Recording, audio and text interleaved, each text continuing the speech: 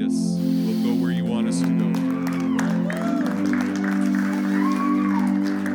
Oh, yes, Lord. I'm going to just get them to drop the light and put up the thing. And that's right, the blue flame. Look at that, the blue lights on the...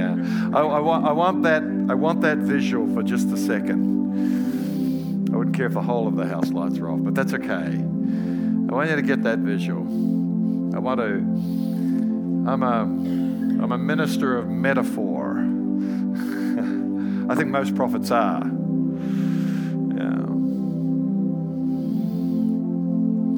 We're talking about that pilot light. I understand the Olsen's furnace decided not to go or something. Is that a pilot light issue? I wonder whether people have got pilot light issues. I wonder whether God is in the metaphor speaking, not the pastor. I can tell you, I can say things about that in half a second. But I reminded you last night that you have this living flame on the inside that's put there in the power and presence of the Holy Spirit, ready to erupt into works of God by the Spirit. We need to tend to our flame. If it's gone a little orange and getting a little yellow, it's not as hot. Something needs to be fixed on the burner. It's got the gas, but it's just not trimmed. And I think this Holy Spirit conference is a little like that for this church. I've got to say this in real affirmation. This is not just off the cuff, put it that way. I really feel to say this. I've been thinking about it. But I think you have tended to the person of the Holy Spirit. You've prepared ground over the years. You've made focus of a particular time in your calendar to honor Him and to refresh yourselves in the person and work of the Holy Spirit with Holy Spirit Conference. I need to say, I don't think that is in vain. You cannot honor the Holy Spirit, but that you are drawing Him in. He's just searching for the heart that's toward Him. And where He's honored, He will manifest. I believe too that He already is. But I think the degree to which you as a people make this a point of focus and intentionalize towards fullness, God is going to come in a move of God in this church.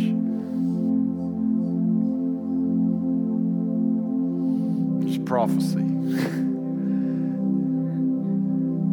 There'll come a lift and a shift at some point where all of this will be understood to have been preparatory to something that gets beyond your expectations, maybe even beyond your control in a very good way. And you'll realize that the effort and the prayer and the adoption of principles that you've been learning and walking in has only been with a view to something magnificent coming forth from the Lord in this church and for the wider body of Christ.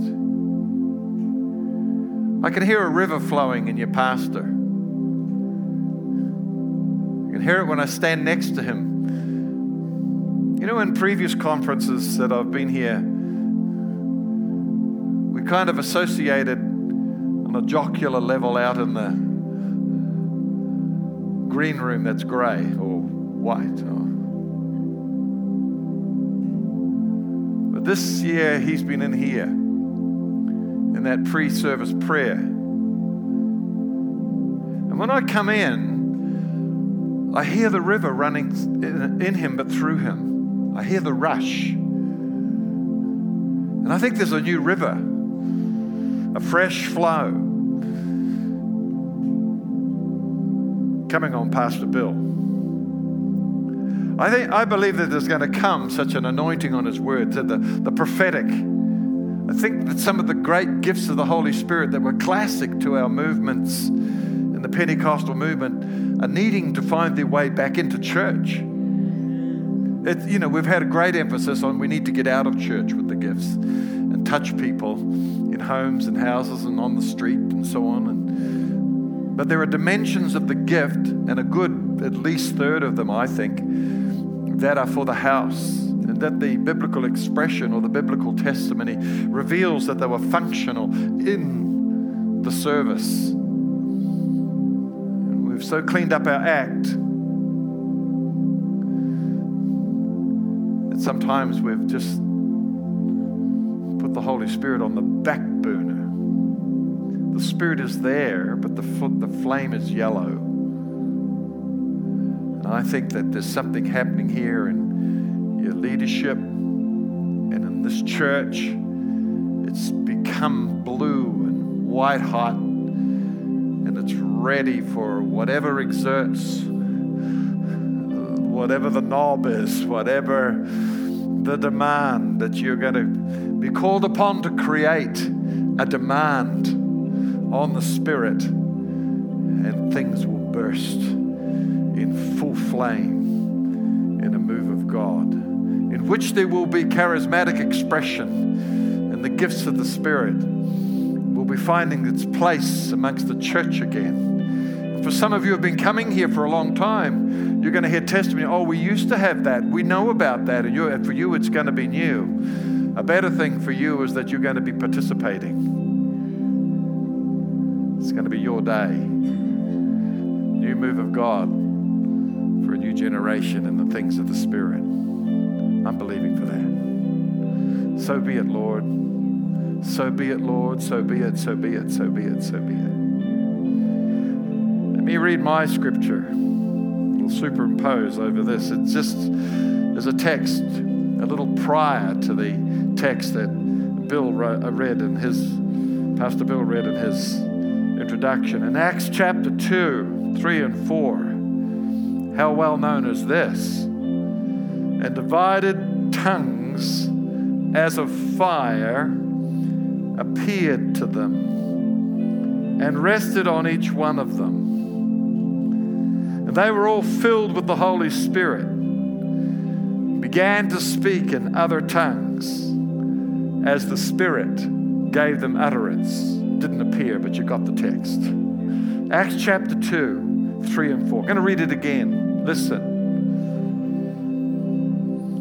And the divided tongues of fire appeared to them and rested on each of them. And they were filled with the Holy Spirit, began to speak in other tongues as the Spirit gave them utterance.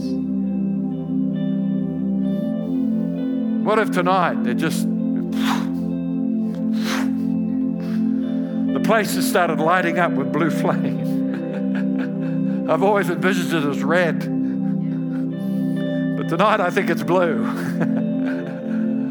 The white hot flame of God, a tongue of fire, peering over heads as the Spirit is moving. I think we can see it in the Spirit tonight. It's here. I'm going to shift the language in a minute to He's here. But the flame, the fire of God is igniting you. Fresh move of the Holy Ghost upon C3 North Calgary. It'll put you on the map in a whole other way. It'd be like the map in Bonanza. You know Bonanza? Anybody remember Bonanza? Oh dear. With the fire coming up out of the Ponderosa, burning across the map. I can see it. A blue flame. To me, the blue flame is my metaphor, is that this is the pilot light on the inside of people who are filled with the Holy Ghost.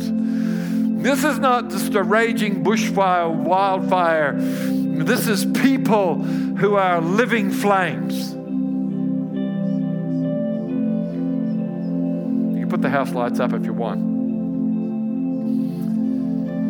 But one of the major things that the baptism in the Holy Spirit brings is an awareness of presence and personhood when it comes to the Holy Spirit. He's real. He's here. He's inside. And he wants to flow out. You know, until that encounter of the baptism of the Holy Spirit, and I'm half talking testimony and preaching, but until that encounter of the baptism of the Holy Spirit, he himself was leading us to a revelation of salvation in Jesus. We didn't know that. It was also subconscious to us. And as a consequence, when we met Jesus, he filled our gaze rightly. Our confession was of him, and we knew that we were saved. I knew I was saved. I had a very fine Christian evangelical background. But that didn't save me. There was a moment. There was an extraordinary moment, regardless of couching the testimony and how bad I'd been and all of that. But there was an extraordinary moment that my heritage didn't give me, but that he himself gave me. And it was the realization, I'm saved.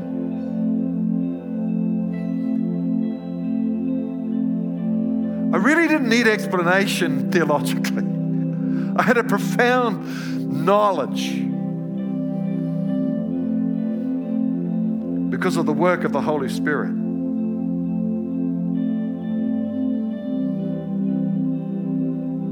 I noticed I changed. I was converted. That horrible, foul-mouthed kid had a different language. I'm not talking about tongues. That was another kind of tongues I left. Things that I wanted to do, I didn't want to do. This isn't the Romans 7 fight. I actually found myself changed. We mortify the deeds of the flesh by the Spirit. And the Spirit that led me to Jesus changed me. And I was born again by the Spirit. But my gaze was filled with Jesus. It was all about him. 100%. And rightly so. But it was a work of the Spirit that was taking place. And I was captivated by Jesus. I had a hunger for Jesus. A hunger that was as real as any physical hunger, and I'd never known hunger. You know, real hunger. Like 3 hours without a hamburger. But there came this desperate cry for more. And a very wise friend and mentor, not that much older than me, very instrumental to bringing me to that point,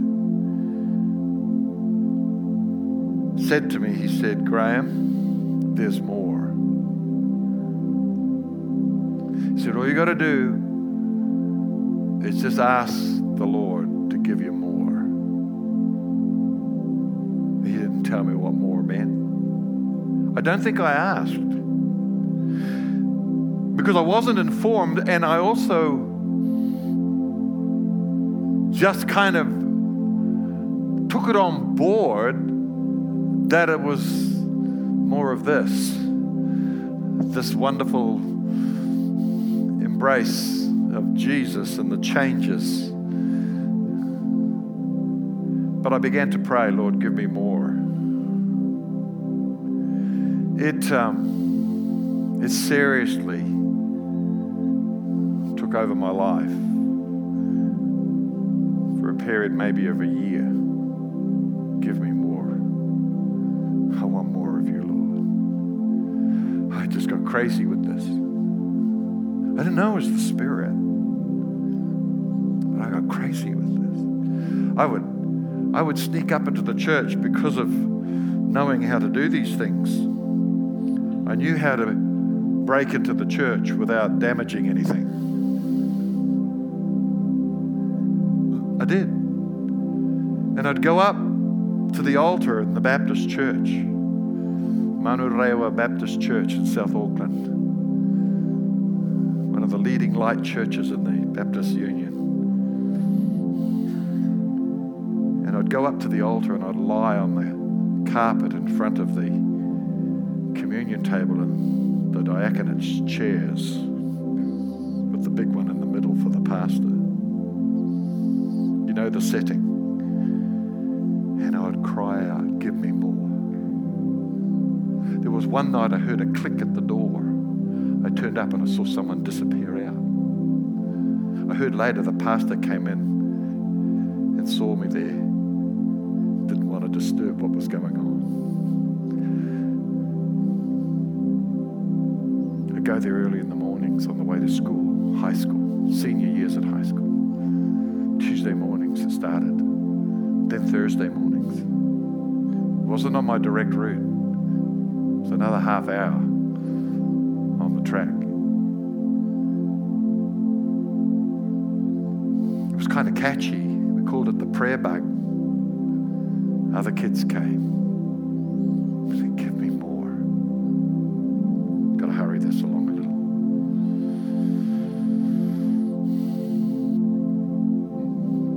And it was just a deep, powerful love for Jesus. See, the Holy Spirit always brings you to Jesus, right? Reveals Jesus to you. And I had faith in Jesus. It wasn't really even faith for salvation. I didn't muster up anything. I found that by the work of the Word and the Spirit, I believed in Him. And I was so saved. I got so saved, I was too saved. My mother used to scratch her head and say, you're becoming too heavily minded for any earthly use. One of the elders in the church didn't like the emotional part of it that was happening to me and spreading in the young people. He got me at the door and he said, we don't need this kind of thing in this sort of church. But nothing could turn off that fire. One night,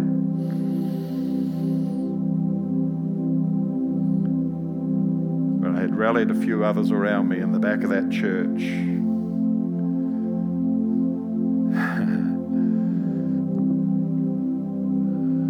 I was deluged.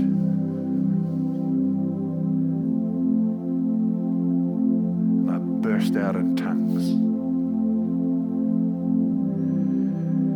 And I felt presence.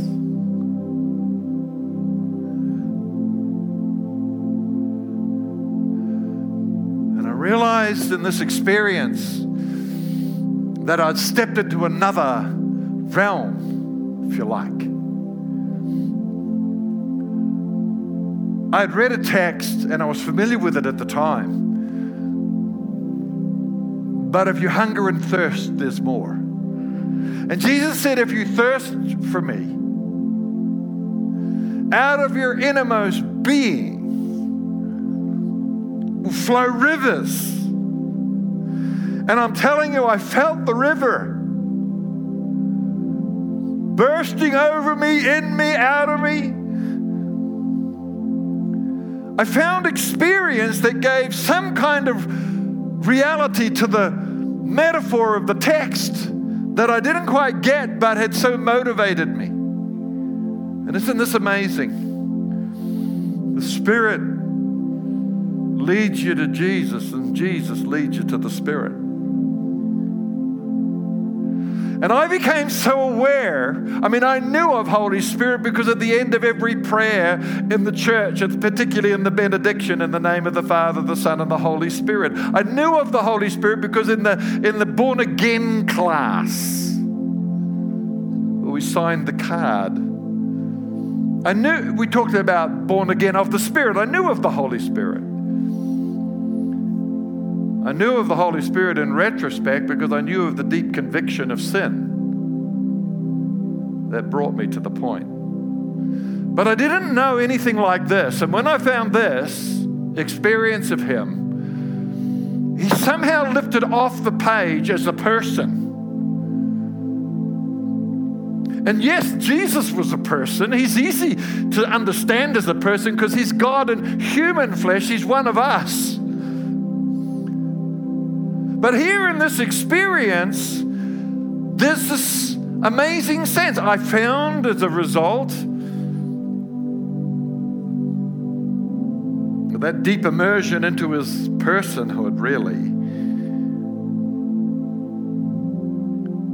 that He was an inescapable other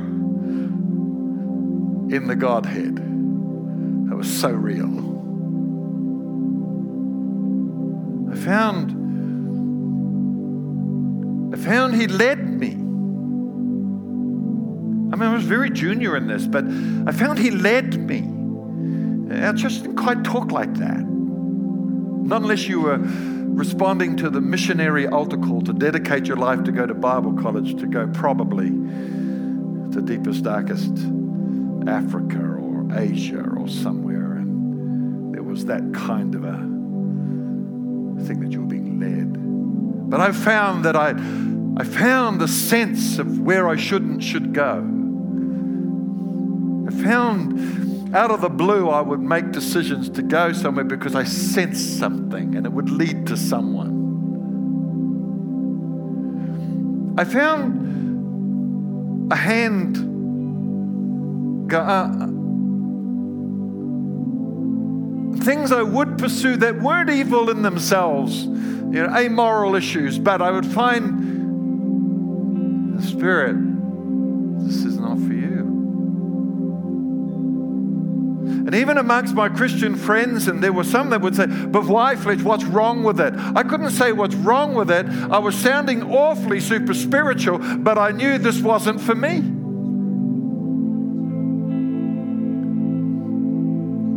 And coming out of this immersion, this person, in relationship to Him, at times I felt the emotions of the Spirit.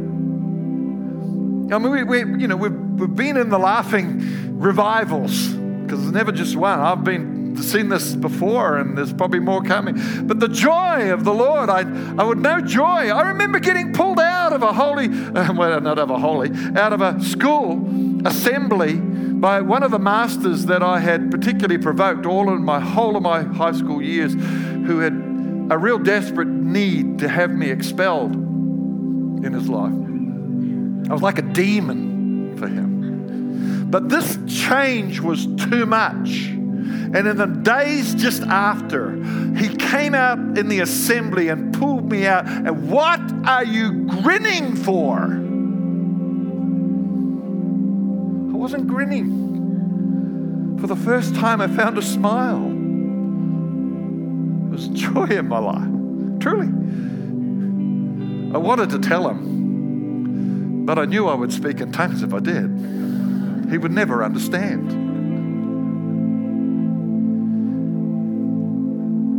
There'd be times and places in which I would converse or say something, and I'd feel this weight, I'd feel this weight like a sadness. And I knew I'd grieved the Spirit by a decision, by an action, by a word, or just some mind traffic that had been going on. Phew, it was so real. It's so real to me.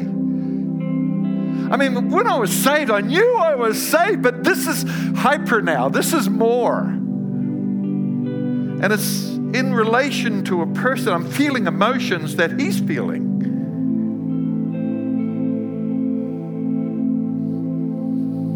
I was on the street witnessing one night. I used to do this in the club district in Auckland. It was a pretty violent place in the early hours of the morning. Lots of biker gangs and thuggery. The sort of place Paddy used to hang out before we got. But that's true. I was down there talking to this guy. He comes out of the galaxy. Are you okay?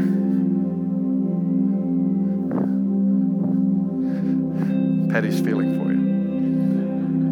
But I was outside of the galaxy, and this big afro hair, everybody had afro hair except me.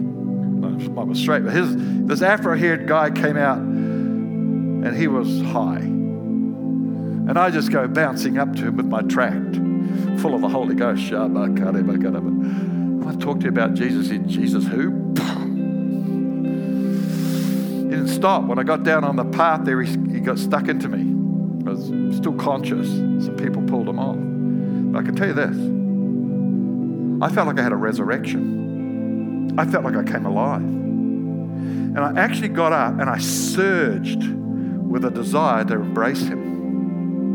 And I got up and I said, I love you. I was bleeding. I was bruised. My face was beginning to come out double its size, sort of a thing. And I just said, I love you.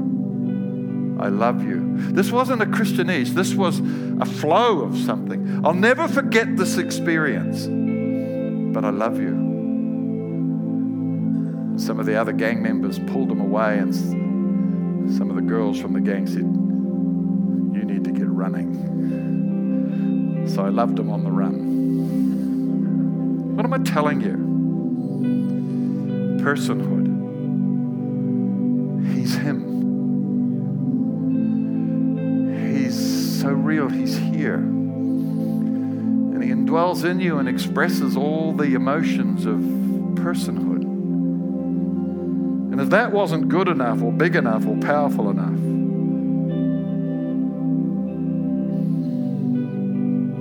I found myself bursting in worship. And that supernaturalized dimension of the tongue of fire upon my natural tongue. I love the word tongue appearing in that text twice, because it serves as a metaphor that when the Spirit came, He put a blue flame in me. And I would mutter my way to school. I would mutter my way to the prayer meetings. I would mutter my way into street witnessing with these gangs. I would mutter my way around the place. And the Spirit would go, yes, no, come on, lead.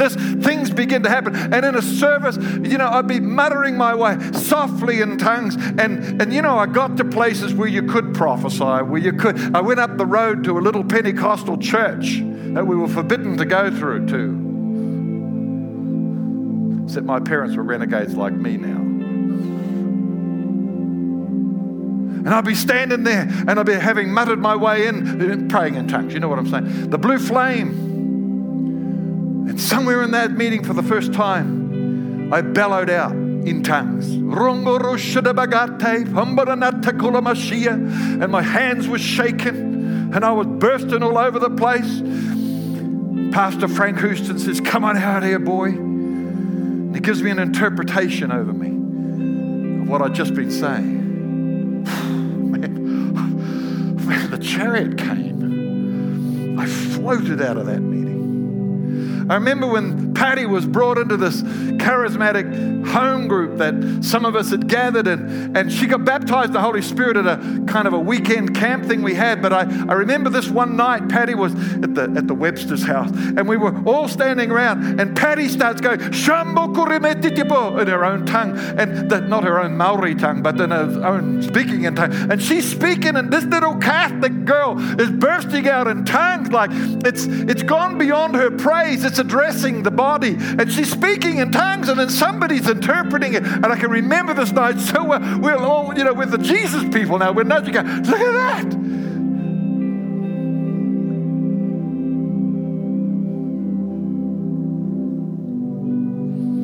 Going to bring this to something and start praying for people. The little blue flame was bursting. The gifts of the Spirit were manifesting. Let me just read scriptures to you. 1 Corinthians 14:4. The one who speaks in a tongue builds up himself, fortifies himself. And that's in the context of the gifts of the Spirit, all the others. You fortify yourself. That little blue flame, if you get it past orange and yellow, and it's blue, it's the hot fire of God in you. You muddled yourself into relationship with the person of the Spirit. There comes times when He wants to exert that demand on that flame, and the gift erupts in other manifestation of the Spirit and power. You feel like sometimes you're out of control, but you're not. You feel like you'd like to be because it's so benevolent, the feeling. You get lost in this. You get taken up with it. You get swept away with it. It's a good thing. You get wooed into more abandonment. You keep the fire burning. There come stirrings and impulses. You get challenged to do this and do that and pray for this person and pick up that opportunity and go to that place. And before you know it, this fire is wanting to find expression. We start to cooperate with Him. We're tongues talking, fire baptized, Holy Spirit Christians. We've gone beyond a norm.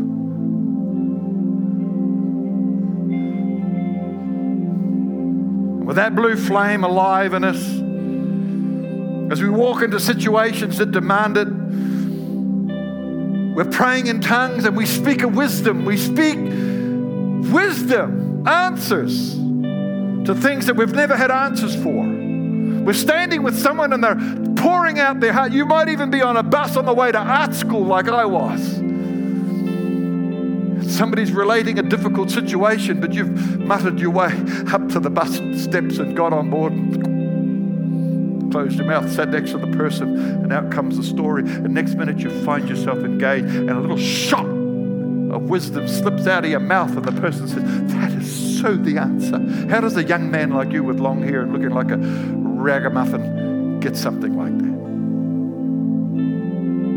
that? A little blue flame. You walk into another situation. You're with somebody, maybe even someone you know, but you don't know what you know all of a sudden. You suddenly know. And you say, what was going on last night with you? Because I'm fit. And before you know it, you're describing something. And they're going, how did you know? Oh, I didn't. But what's happening is the gift of the Spirit is being fanned into flame. Why? Because you're keeping the burner hot. And you're starting to allow the Holy Spirit Himself to make demands. As He puts you into situations, you become sensitized. I remember doing this with an air pilot sitting next to me on a plane. He wasn't, it's a really, scary thing if the captain pilot of the plane sitting next to you, not up the front. It's even worse if you see him in a parachute floating past the window.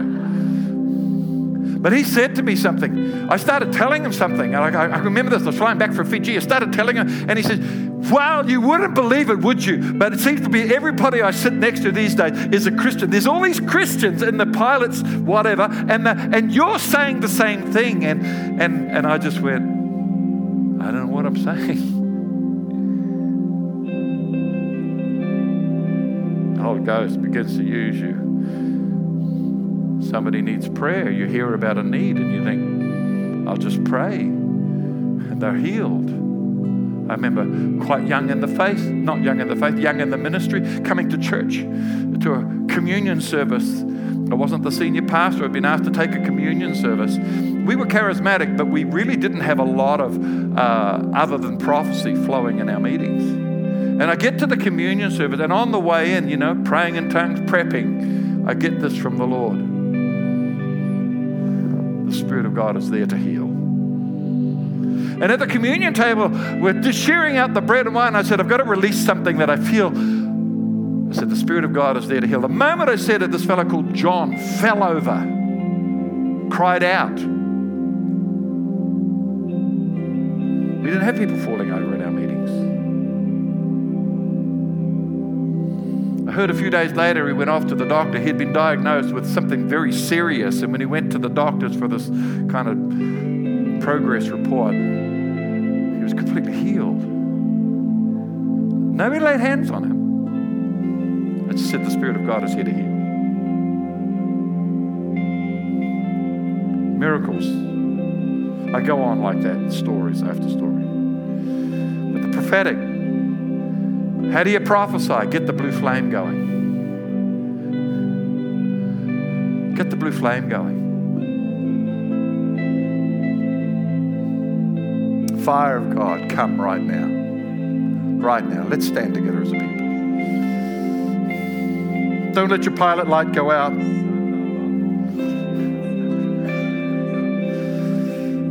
If it's gone out, you need a technician. The best technician is the Holy Spirit himself. Invite him. If you're not a Spirit-filled person because you've either heard teaching against, or you've decided against, or you just have been kind of nonchalant about the things of the Spirit, shift that now in the name of Jesus. I say that with a degree of authority and a degree of appeal, and hopefully you'll understand the compassion in my heart. But when Stephen, who was a man full of faith, full of the Holy Spirit and full of power, you preached on it recently, but when he finally had his final words to say before he gazed into heaven and saw Jesus' face as they were rocking him to sleep, he said, "Why do you always resist the Holy Ghost? Why do you turn down something so incredibly good when it's so available?